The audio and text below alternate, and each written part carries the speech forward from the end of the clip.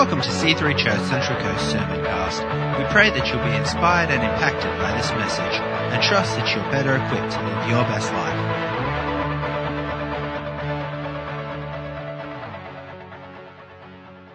On Old Testament characters, and today I'm looking at the book of Ruth, but I'm not going to focus on Ruth, even though Ruth was an incredible woman. She was, fantastic, and I encourage everyone to read the whole book of Ruth. It's a short book, it's only 4 chapters, and it's a real beautiful story of redemption and love and restoration, and you'll be blessed if you read it.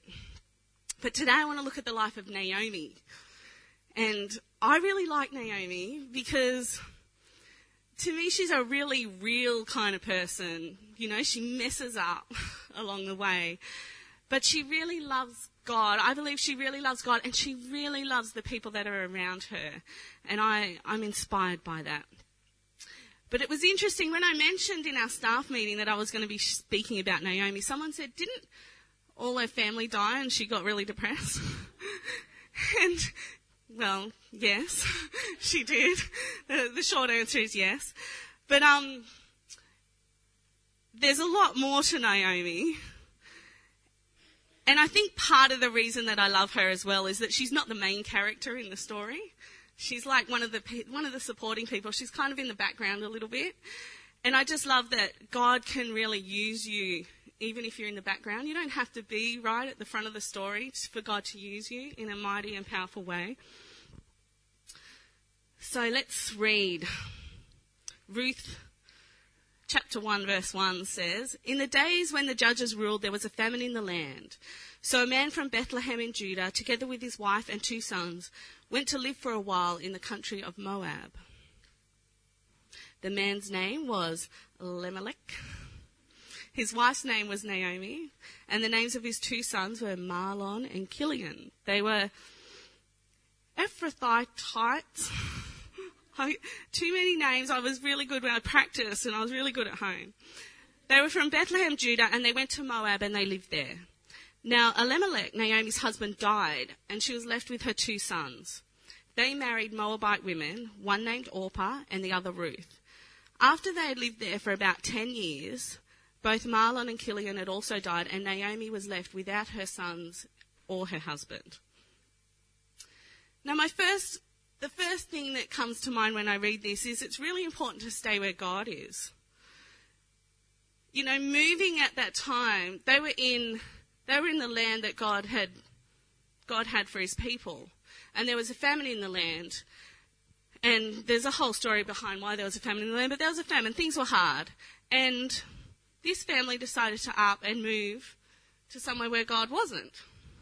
And it seems like a really wise decision maybe to go, there's no food, let's take our family and go to where there is food. That seems like a smart kind of thing to do, wouldn't you say?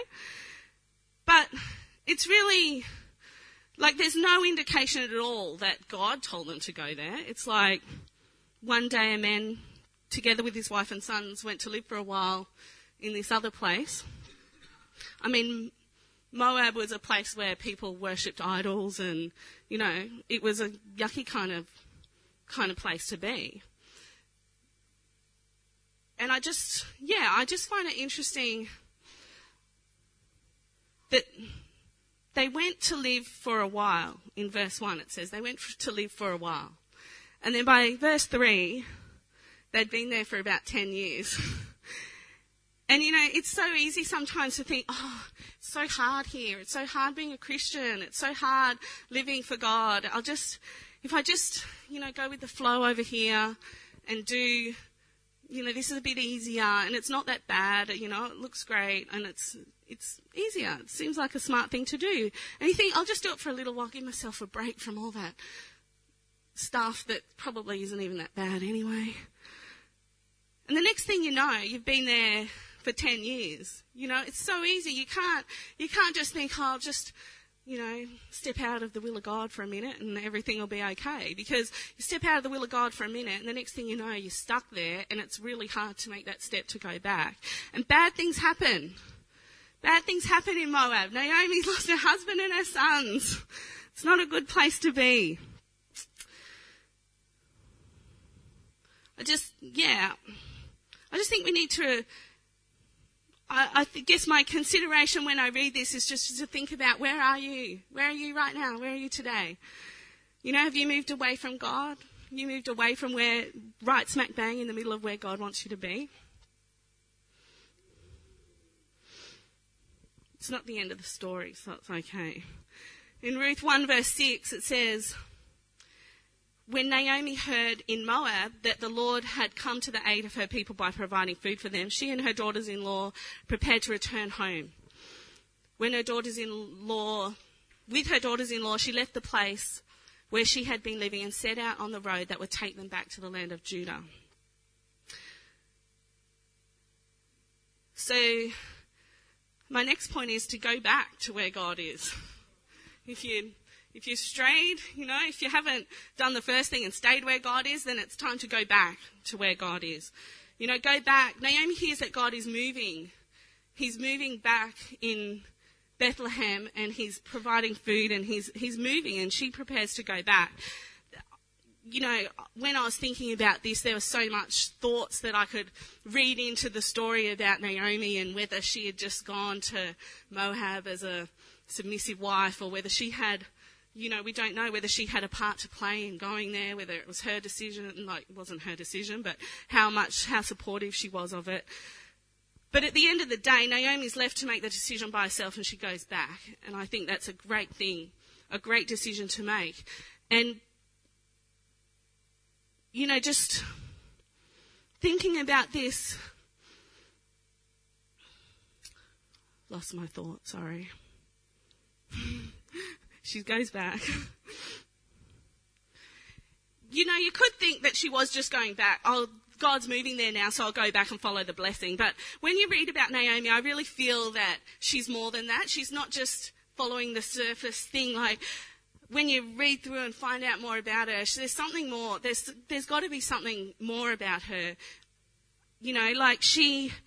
She's coming back. She's encouraging her two daughters-in-laws to go back to their family. And I find it interesting, they're already on the road back.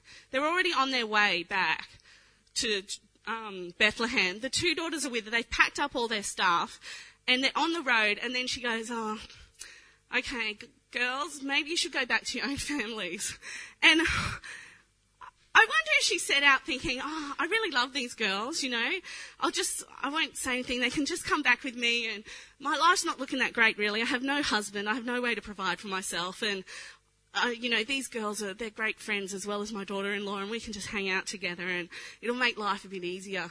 And then I just kind of see her going back, and then she goes, yeah, okay, it's not the best thing for them though. So she says, okay, girls, go back to your own families where you've got the best chance of finding a new husband. You get married again because I've got nothing. And she gives her, she says she's encouraging them to go back, and she's getting cranky too by the time she's going back. She's starting to realise, I think, what she's going back to. And in verse 13 she says, it's more bitter for me than for you because the Lord has turned his hand against me. She's like, oh, everything's bad for me, but you go get your husbands, go find new husbands. She's cranky. She's so cranky. She's cranky at God. She says, God's turned his hand against me. She's blaming God for all her problems, but she still goes back. She's still heading back to where God is. And I like that. And I think if you're cranky at God, still head back to where God is. Still come to church. If you're cranky with God, I kind of think it's okay sometimes. You get cranky sometimes. You get cranky with each other. You get cranky with your husband. If you get cranky with God, do it in the house of God. Do it around do it with God. Don't just go, I'm cranky, and walk away, because it'll get you nowhere. Right about here is where Orpah decides to leave and go home to her family. But Ruth, this is Ruth is so famous for this beautiful speech that she gives, and she says, "Don't urge me to leave you or to turn back from you. Where you go, I will go, and where you stay, I will stay. Your people will be my people, and your God, my God. Where you die, I will die, and there I will be buried. May the Lord deal with me, be it ever so severely, if death separates you and me." It says when Naomi realised that Ruth was determined to go with her, she stopped urging her. It's such a beautiful gift, I think, that Ruth gives to Naomi in that giving of herself to her. But I think it shows something of Naomi's character. I mean, Naomi, I'm sure, was a lovely lady, but I just can't see that Ruth would be so determined to follow her, which ultimately she's following God, if Naomi didn't have a bit of God around her, I just wonder if maybe Naomi had been sharing about God all those 10 years that she was in Moab, and that's why her daughters-in-law loved her so much. And, there was something in her for Ruth to know, I want that God that you have, and I'm willing to give up everything to get it. It wasn't like she was going into Bethlehem she didn't know what she was going to have. She didn't know what her life was going to be. She was going to be a foreigner. She had no idea. She was just determined to have a bit of that God. And I really want to be the type of person that, people that don't know God want to follow. I want to be that person that, when I'm out there crafting or whatever, that people go, I want a bit of that thing that you've got. I want that thing. I want to be that person that somebody is willing to lay down their whole life to meet my God, because he's so amazing, and I may be the only thing that shows, my friends who God is.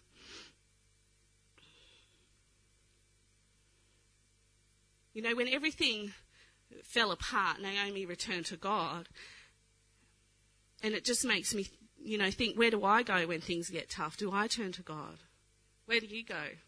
Do you run to God, or do you run away from God? Because you need to find a way to run to God. The next thing that I get from Naomi is, if you're going to have a hissy fit, she has a hissy fit, you need to do it where God is, and you need to get over it quickly. So in verse 19, we get the typical thing that we all remember about Naomi, which is they return to Bethlehem, and when they arrive, the whole town stirred because of them, and the women come out and exclaim, "Can this be Naomi?" She says, "Don't call me Naomi, call me Mara, because the Almighty has made my life very bitter. I went away full, but the Lord has brought me back empty. Why call me Naomi? The Lord has afflicted me. The Almighty has brought misfortune upon me." I don't think it's that. I mean, she's lost her husband 10 years ago, and then she's lost her son. She's pretty devastated. It's kind of okay to have a bit of a outpouring, but I find this whole passage extraordinary. I find it she's obviously very bitter, but she just blames God for everything. It's just there's no my husband dragged me there, or, I went there and I should have come back, at some stage, or whatever, any kind of responsibility is all God's fault. Everything's God's fault, which I don't believe it was. But I love it that she came back and she really had a hissy fit once she was back in the protection of God, once she was in the place where God was. And I seriously, I don't know if anyone else has ever done this, had a bit of a mini meltdown. I had a bit of a mini meltdown at school one day, and Ruth and Linda weren't there. I was having a mini meltdown, and there were just some of the other mums there. And it's just the whole time I'm trying to stop myself, and I was getting all upset, and I knew it was all wrong. It's just all wrong. I was getting advice, and it was not the right advice, and it was just but you can come in here and you can have a big cry, you can, punch the wall, you're a bloke, just don't break anything. You can do whatever it is that you have to do. Let it out if you need to. I mean, sometimes you'll have your breakdown, just you and God in the prayer closet. Don't need to tell anyone else what's going on. It's just you and God and it's all sorted. But there's sometimes things are happening in your life and they're a bit big, and you need to have a trusted friend or leader that you can go to and you can have your hissy fit and you can say things that you just wouldn't say in front of other people. You know, those feelings that are a bit ugly really, but you can let them out to someone else. And it's amazing how much it can help to, when you've been holding something in, to actually let out those feelings like, I'm cranky at God because he hasn't done this thing that he should have done by now, you know, or I'm cranky at God, or you might not even be cranky at God. I'm just cranky because my life's just terrible and I want to blame someone even though it's all my fault. Just to be able to share that and do it within God, I think is a really good thing. And I get really excited too. I love this whole thing. Like Naomi, names were so important in the Bible, and Naomi means pleasant. So she was a lovely, lady. She was an older lady. I just imagine this beautiful, older, gorgeous lady, pleasant lady. She comes in and she says, "Don't call me that. Don't call me pleasant. I'm bitter. Call me Mara because I'm bitter." And this is one of my favourite things, is that is the only point in this whole book that she's called Mara. She's not called Mara ever anywhere else. And she's not called Mara because God didn't change her name to Mara. God didn't call her bitter. She did. God still saw her as pleasant, awesome, incredible Naomi. And it's really important that we remember to, whatever we call ourselves, however we see ourselves, it's not that important. You need to know what God thinks of you. And you need to jump on board with that as well, which is where the get over it quickly. We heard last week all about, prophecy and the power of your words. I just wonder if Naomi had kept on with that. No, I'm Mara, Mara, Mara, I'm bitter, bitter, bitter. If maybe she would have become Mara, if her name would have been changed. It's okay to have a hissy fit, but you've got to do it in the house of God and get over it quickly. Jump on board with what God has to say about your life, and you'll live your destiny and you'll get there and your life will be so much better.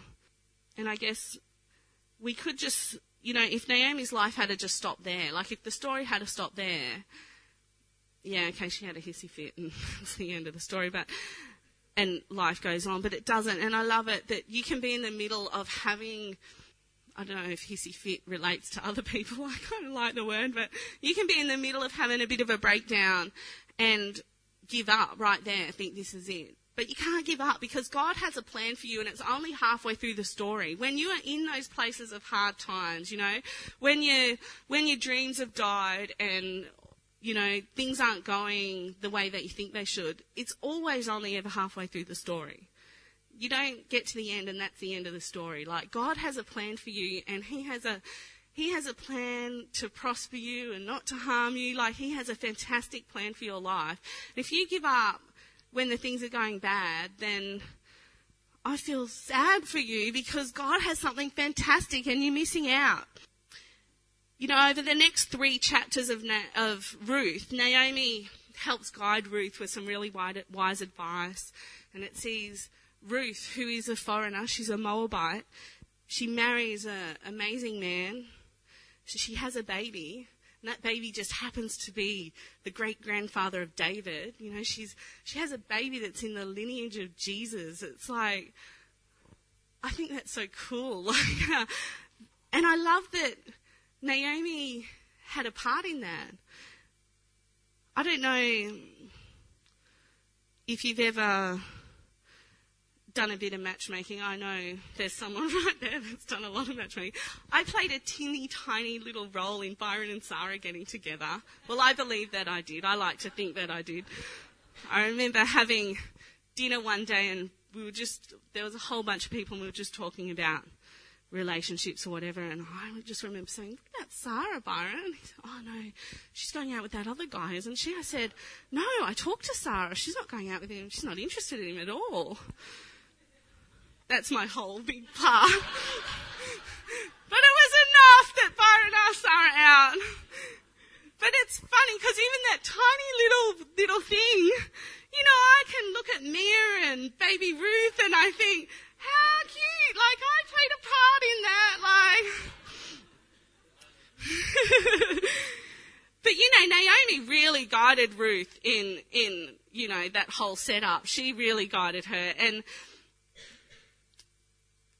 I love it that, I love Ruth's faithfulness and her willingness to follow God, you know, and it brought her great blessing to her life. But Naomi was really blessed as well. It says in chapter 4, verse 14, the women said to Naomi, praise be to the Lord, who this day has not left you without a guardian redeemer. May he be famous throughout all of Israel. He will renew your life and sustain you in your old age, for your daughter-in-law who loves you and who is better than 7 sons has given him birth. Then Naomi took the child in her arms and cared for him. The women living there said, Naomi has a son, and they named him Obed, and he was the father of Jesse, the father of David. Naomi had, you know, she had her life restored. She had this beautiful baby and she cared for him like she cared for this awesome baby. She had this beautiful son-in-law and daughter-in-law. I don't know how that works, but it's like she had a whole new family.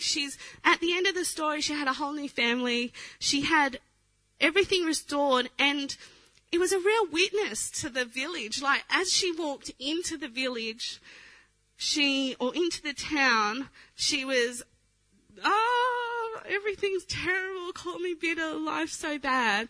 And by the end of the story, the village women are saying, praise God, look at how fantastic everything is, you know? And I love that. I love that hissy fit can become part of the testimony as well. You know, your hard times, you've lost your husband, you've lost your dream, you've had to give up something important to you, and that very thing that was so difficult and hard to go through becomes part of the testimony at the end of the story. You know, you always have to remember that God has a plan for you. You know, you might feel like God's forgotten you or he's afflicted you, but it's not the end of the story. It's only a small part. It's such a small part, you know. I've been through all kinds of hard times, you know. I've been, you know, grown up in a house where there was drunkenness. I've been through divorce. I've had death, and we're living with a disability. You know, like, I've had a few things, and by no means do I think that my life is, you know, one of the hardest lives out there. I've got a great life, but there's been moments of real challenges and real difficulties. But I know for me, you have your hard time and then look at the worst case scenario, get your head around it, and get up and start living the best case scenario, because the worst case scenario is not God's plan for your life. God's plan for your life is the best case scenario. Like, you can't even imagine the blessings that God has for you. When you follow him and you stay in his presence, God will, you know, bless you beyond your wildest dreams. And that's the thing with messing up and falling down, is you just need to repent, get up and keep going. It's not that hard. I mean, it can be, but it's really not. It's a state of heart. Just get up, repent, and keep going. And God can turn everything around really quickly. You know, there might be some consequences that follow you for a while, but, you know, God can make your life so great no matter where you're at right now. Your life can be just so fantastic. You just switch that attitude and switch your focus onto God and stop looking at the problem, and your life can just be so, so great. And you just don't know what blessings, you know, the choices that you make now are going to bring to your life now, but what about future generations? You know, the things that Naomi and Ruth and Boaz do in this story set up the whole, you know, the whole line, the whole genealogy for Jesus, they're a part of the whole redemption of us, like, of mankind. I just think, what are the things that you're going to do in your life that are going to change things for, you know, what's the legacy of your life going to be for the next generation? You don't know. Like, Naomi didn't know that, you know, all of that stuff ended up bringing about Jesus. You don't know. But that's why it's so important to follow God and do what, you know, obey God today.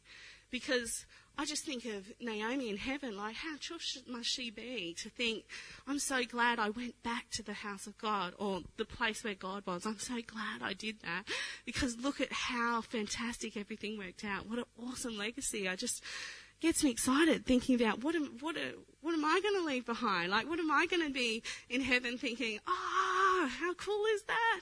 So exciting. But you got to do it now. You got to live for God now, today. So stay where God is, go back to where God is, have your hissy fit where God is, and don't give up halfway through the story. We hope you have enjoyed this message and feel challenged and encouraged. Please let others know about this free podcast so they too can grow and learn to live their best life. You can find out more about our church and ministries at www.c3cc.org.au. God bless you.